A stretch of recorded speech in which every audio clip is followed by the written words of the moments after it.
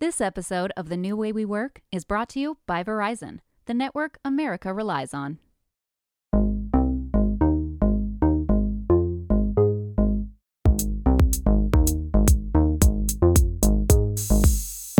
This is The New Way We Work from Fast Company magazine, where we take listeners on a journey through the changing landscape of our work lives and explain exactly what we need to build the future we want. I'm Fast Company Deputy Editor Kate Davis. Every workplace has its own culture. Insider acronyms, private Slack channels, expectations both explicit and unspoken around things like dress code and working hours. But it's who you work with, and maybe more importantly, who you work for, that's what really shapes a workplace culture and ultimately can make or break how happy you are in your job. And if you work long enough, you are bound to have had at least one bad boss in your career. I've been lucky to have some really great bosses over the years, like the editor-in-chief at my first magazine job who listened to and valued my ideas even though I was young and inexperienced. But I've had a few bad bosses over the years too, like the manager who yelled and threw pens when she found a small typo in an email.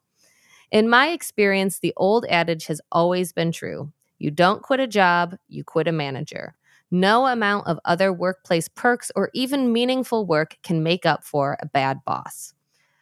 But few people, if anyone, sets out to be a bad boss. In fact, most bad bosses probably don't think they're doing anything wrong, or at least have no clue how unhappy their employees are. So what makes someone turn into a bad boss? How can you recognize where you're going wrong if no one gives you honest feedback? Joining me to discuss how well-intentioned managers can inadvertently turn into bad bosses is Diana Kander. Diana is the author, keynote speaker, and host of the Growth League podcast, which catalogs rules for growth from remarkable women.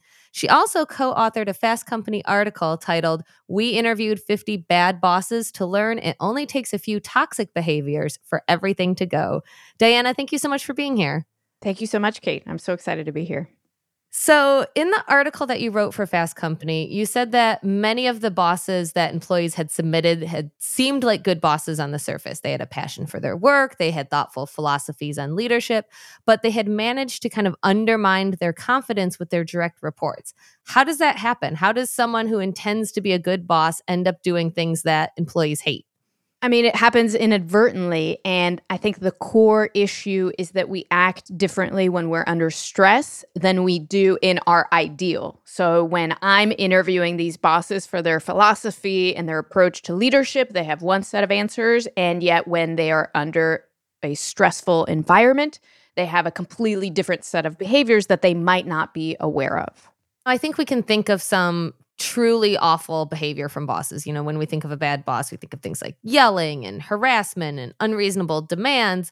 But what are some of the common traits that you discovered that bad bosses exhibit that maybe aren't the most obvious bad boss behavior?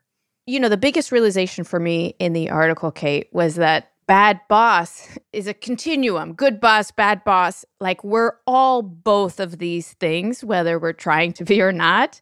And the thing that helps us be on closer to the good boss side is the awareness of the kind of impact we can have on others. Most of the people that we interviewed had no idea what their employees were going through. And sometimes it was dire circumstances that they were facing as a result of behavior of the boss. So it could be something as simple and the most common is micromanagement. It really destroys the confidence of the employees that we work with. And you mentioned yelling or any kind of anger or judgment that a boss can exhibit towards people who are trying to do their best at work.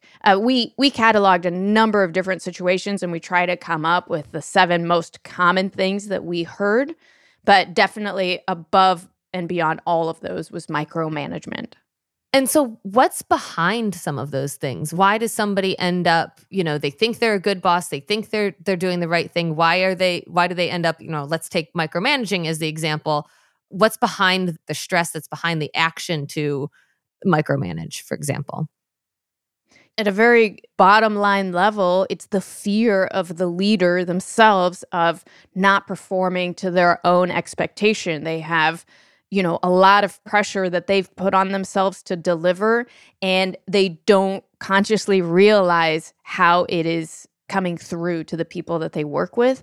And so they're just so fearful of things going wrong that they micromanage and inadvertently destroy all of the curiosity and innovation in their workforce, not to mention confidence. Yeah, exactly. And I think there was another interesting one that you pointed out, only caring about deliverables. I think that that's maybe something that, as a boss, you could say, well, I'm focusing on just what matters. I'm not micromanaging. I'm not like getting in their business. I'm just like focused on the results. What's wrong with that, and where's that coming from?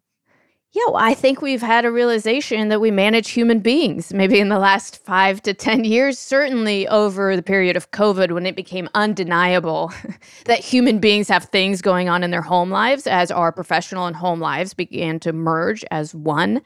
And understanding the human aspect of the people that you work with and caring about it can help you get to those deliverables much faster, but ignoring it is certainly not going to help you get to the goal faster.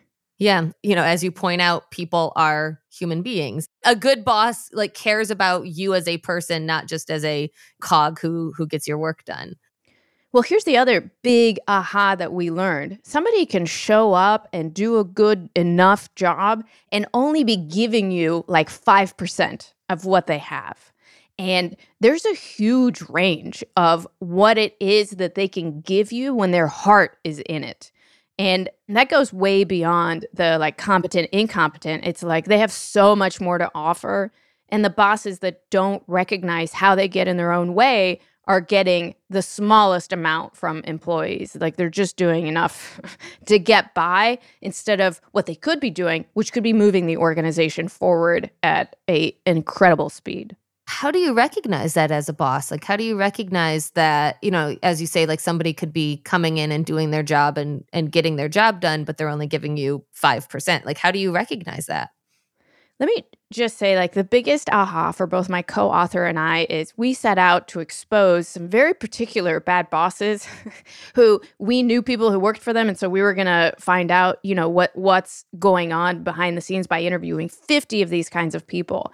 And it only took a few interviews for us to lean back and say, wait a minute, when we were under stressful situations and we were leaders, I think we may have done some of these things. And so we actually took a pause in the interviewing of the 50 bad bosses, I'll put that in quotes, to interview many of the people whose employment with us, both my co-author and I, ended under not the best terms. And we just listened and we said, did we do any of these things? What was it like working for us? And boy, did we hear tales of completely different leadership qualities than the ones that we thought we exhibited. We were bad bosses. And for us, that was such an aha moment. We all do this. And the thing that will separate whether you're having a negative impact on others is how aware you are of your tendencies when you are stressed and how, that is communicated to other people. How do you get that honest feedback? Because I know you mentioned that many of the employees who submitted their bad bosses didn't actually mention it to their bosses. And, finding it out from your employees or doing that kind of self-evaluation, how do you come to the conclusion and figure it out? I'm talking about employees who are crying after work, who are afraid to leave their house, withdraw from social behaviors. I'm talking about that level of impact that people have on their employees and have zero idea that they're doing it. And to me, when I realized the impact that we as leaders can have on other people and how much greater it is than I ever thought possible, it really made me want to dive deep into understanding how I impact others. And so the best way for us to do this, the first and foremost, is to have some kind of 360 review process where we allow for anonymous feedback from the people that we work with. And part of that 360 feedback should be, in what ways do I destroy your courage or confidence? In what ways do I stand in your way? And these are scary questions for us to ask. But I think that you'll be surprised by some of the feedback that you'll get from employees. One of the other questions that we started asking was, what do you wish your boss knew about you and courage? And one of the most interesting pieces of feedback we got was from somebody who said, I wish my boss knew about the relationship I just came out of. My previous employer was so scary and yelled at me so much. I was so afraid to mention any kind of ideas or speak up in any way. And I want them to know that about my previous employment because I'm just thawing out of it. And so asking these kinds of questions, like, what do you wish I knew about courage or how I can create it in others, I think would do a lot to open up the door. That's a great suggestion because, we think about, the annual review process and, a lot of times baked into the annual review process is something about like, how can I manage you better? And of course, employees are not really going to be that honest. I mean, I'm a manager and I've gotten the like, you're doing a great job. And I'm like, am I though? Like, please be honest with me. And then of course there's the exit interview. And that's usually when like a lot of those festering things come out, but then it's too late, right? They're already leaving. But I wonder if, like what you suggest could be great for it as part of an onboarding process. Like, tell me about your last experience with your employer and how you like to be managed and what worked and what didn't in your previous relationships with managers. Because that sounds like that's something that could be useful from the get-go. Yeah, the two big questions that we would encourage somebody to ask up front would be, tell me about a manager that created courage in you. What did they say or do? And then tell me about a manager that destroyed your courage and what did they say or do? And you're going to learn a lot about the types of people that you're working with and what kinds of behaviors or words are important to them. And I think that it's such a little amount of time to invest up front that can give you huge dividends moving forward. Yeah, exactly. And kind of getting back to, some of those examples of those traits that, maybe are a little bit sneaky and bosses maybe don't consider. What are some of the traits that, and not talking about things like, yelling and anger and throwing things. Oh, I had a boss that threw things. Yeah. I couldn't believe how many people we interviewed who had people throw things at them. Yeah. It was just unbelievable. Yeah. It's funny, and I said it at the top of the show is, everybody can think of instantly a bad boss they've had and instantly a good boss they've had and the traits that those bosses exhibit. But I do feel that there's kind of maybe harder to pin down sneakier traits that you mentioned in your article, things like not reinforcing positive performance, or withholding negative feedback or ignoring suggestions or not dealing with underperforming coworkers, those kind of things that are not like aggressive bad behaviors, but start to kind of eat away at things. Yeah, chip away at their confidence and their certainty. And I think it boils down to the fact that people want to have a relationship with their leader, not just to be told when they're doing something wrong. I learned as a parent that if you want to correct some kind of behavior with your kid, you have to give them like a large number of positive reinforcements for them to even be able to handle the negative feedback. Otherwise, they'll get so hard on themselves. And I think the true same in the workplace. If you want them to hear the feedback when they could be doing something better, you have to offer them explanations of when they did something well so that they build up their confidence. Yeah, that's really important. The not just, I'm only going to mention it when you do something bad and just be quiet when you do something good. And I thought it was interesting. You highlighted in the article too, withholding negative feedback. Now, I think people might hear that and go, well, isn't that kind of a nice thing to do? Like I'm keeping it to myself when you do something wrong. But why is that something that ended up being highlighted? Because it builds and it festers until it blows up and somebody ends up throwing your report back at you. It doesn't go away. And one of the most powerful exercises that we've seen that can dissipate this tension that exists on teams is called the Team Process Improvement Meeting. And it's a short 15-minute meeting that can happen once a week on top of, like right before your team meeting. And the goal of it is for anybody to talk about anything over the last week that made them confused, angry, super happy, like on either end, right? That had to do with a process of the team. And the goal is to make feedback feel more like a routine dental checkup than a root canal. If you wait and let it fester and grow and build into something that causes you to yell and scream like you can't handle it anymore, you're not doing anybody any favors, and the relationship is gone at that point. But if you can address it and You can focus on the process that your team has in place that created the situation as opposed to the individual that you're upset at. You can do a lot to remove the tension out of that situation.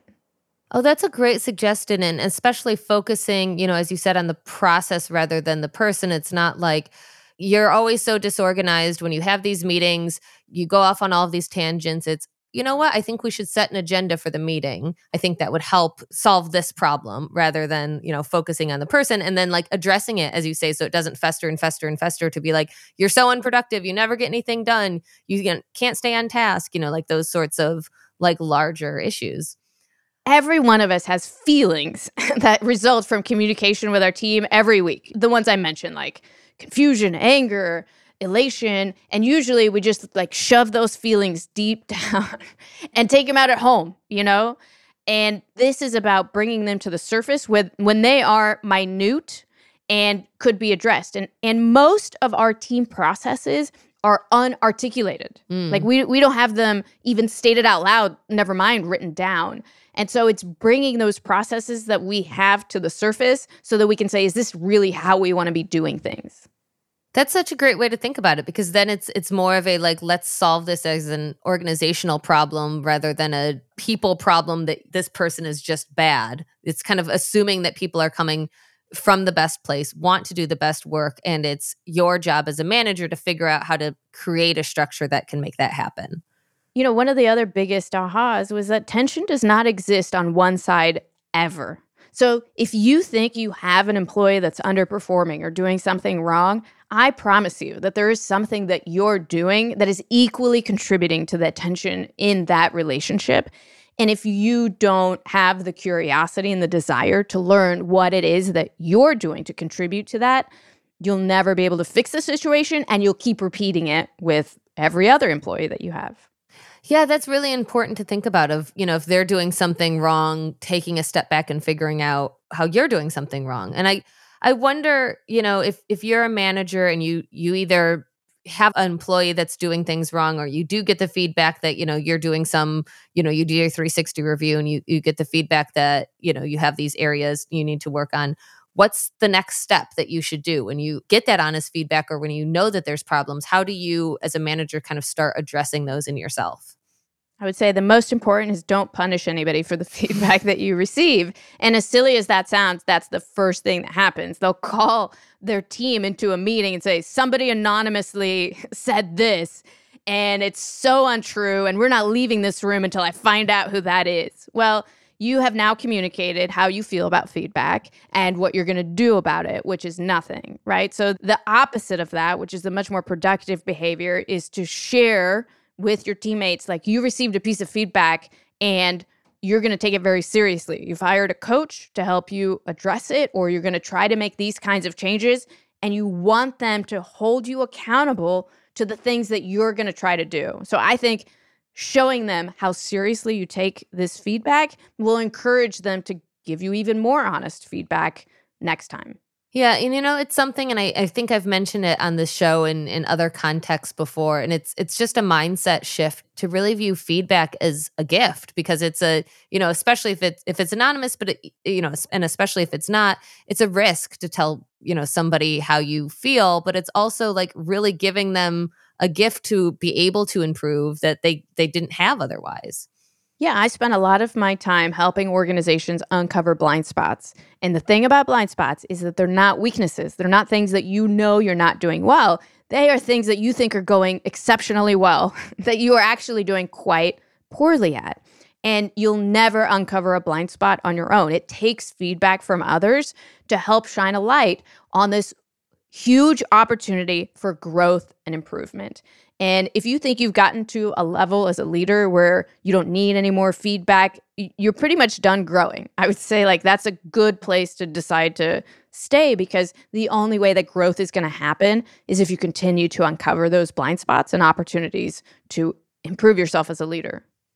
Many times on this show, we talk about how to improve a workplace, and we talk about that change really comes from the top down. And I feel like a lot of what we're talking about here kind of feels like it applies to middle managers, although of course it applies to all, managers and leaders. But for workplaces with several layers of management, which is a lot, How can the C-suite kind of set policies and a culture that will help kind of keeping well-meaning team leaders from falling into some of these traits and mistakes? I think that a lot of us fall into the trap that we think there's some sort of destination of leadership where we can stop learning and improving. And it is those boards and C-level teams that publicly say, here's my coach, here are the things I'm working on this year, that are going to model it for their organization and encourage people that it's okay to admit that you don't do something well and work to improve it. I think as a leader, you should make a list of the types of behaviors that are important for your team to exhibit. Maybe you care about psychological safety. Maybe you care about innovative ideas, whatever it is, and then come up with some kinds of questions around each one. Like, what could we as a team do to better encourage people to share their ideas and come up with new things to try? And then there should always be a chunk of the questions about you as a leader. What is it that I'm doing to encourage your work? Or what might I be doing inadvertently to get in the way of our team's progress and efforts? And as I mentioned, those courage questions, is there anything that I'm doing to destroy the innovation and courage of our team? And what am I doing to improve the courage and innovation of our team? I think oftentimes we have blind spots about things that we're doing well that we need to do more of. And understanding those is just as valuable as understanding the bad blind spots. So it sounds like as a manager, you can really, you have an opportunity in the beginning when you're onboarding somebody to get a handle on, take, 15-minute, half an hour feedback of getting a handle on how they like to be managed, what they've liked and disliked about previous bosses. And then you have that opportunity, constant opportunity, it sounds like, in a 360 review process that should, it sounds like, probably be part of your, annual review cycle of asking those questions. And again, you believe, and it does make sense, that those should be anonymous in that 360 review. 100%. And they should not be punished, even in an anonymous basis. You're uncovering blind spots when you're getting feedback that you find surprising, maybe even a little bit painful. But that surprise is a really important element because it really indicates that you're uncovering a big area and opportunity for growth. And so for me personally, whenever I'm ready to grow my business, I seek out those surprising pieces of feedback. One of the questions you might ask is, tell me something surprising about my leadership ability or what I could be doing better. And so we should strive to uncover those surprising pieces of feedback at least once a year. I mean, you wouldn't want it like once a week. That's too much. I'm human. I hurt when people give me that surprising feedback. But once a year, that's a good time for us to reassess and find those opportunities to grow. Yeah, and if you build it into your annual review process, then like any sort of review, that you see if you progress and you see if you're actually doing it and you see if, these same things are coming up from different employees year after year, then you're not improving. You're not, addressing those issues. So many of us operate under the philosophy that no news is good news. Like if people aren't coming to us and telling us how horrible we are, then we must be doing everything right.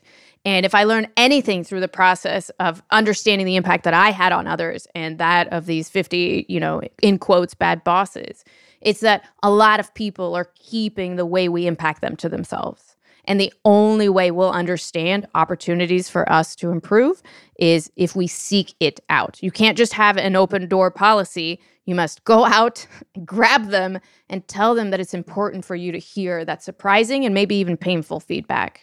That's a really great point that, you hear that it's kind of a cliche that you hear so much, like, my door is always open. And it's like, but no one's going to actually walk through your door and tell you you're a bad boss because you're doing X, Y, and Z.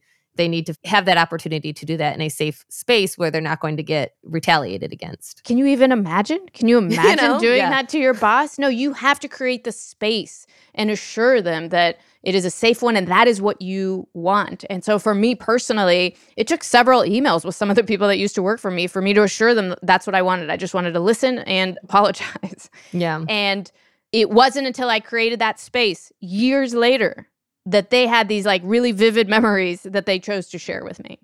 And really, like, the, otherwise, the feedback that you get is the person leaving, right? Like, I think about, one of my truly bad bosses, the one that yelled and threw things. And I didn't say, you're an awful boss. I got a new job, and that's what people do. If you're a truly awful boss, that's the feedback you get. But they don't take that as feedback. They think, well, she couldn't cut it, so she decided to leave. They explain it away. And, if you think that you're never in the wrong and that everybody else is the problem, I strongly recommend one of these 360 reviews. I think you might be surprised by what you hear. And, and it ties back so much to so many of the other topics that we talk about all of the time, like showing vulnerability in the workplace. That's something that has become increasingly important. As we mentioned, employees are people, and we've really seen the human side of ourselves and our coworkers a lot more, and being able to show that vulnerability of like, yeah, I'm, this COO, CFO, and I still need to work on these things, and I'm going to be transparent about the fact that I need to work on these things, I think probably goes a long way. I mean, psychological safety is a really big one. I have been hired by organizations to help improve psychological safety inside the organization as a whole. And all roads always lead to the board and the executive team.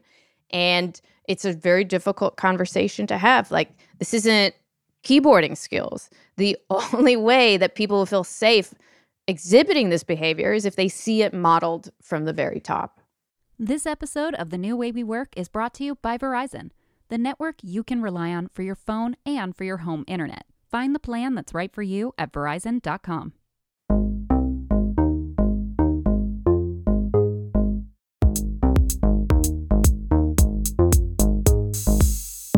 And that's all for this episode. If you're a new listener, be sure to subscribe to The New Way We Work wherever you listen. And if you like this episode, leave us a rating or review on Apple Podcasts. And we want to hear from you. Tell us about your worst boss or your best boss experience. Email us at podcast@fastcompany.com or tweet us with the hashtag #TheNewWayWeWork. The New Way We Work is produced by Joshua Christensen with editing by Nicholas Torres.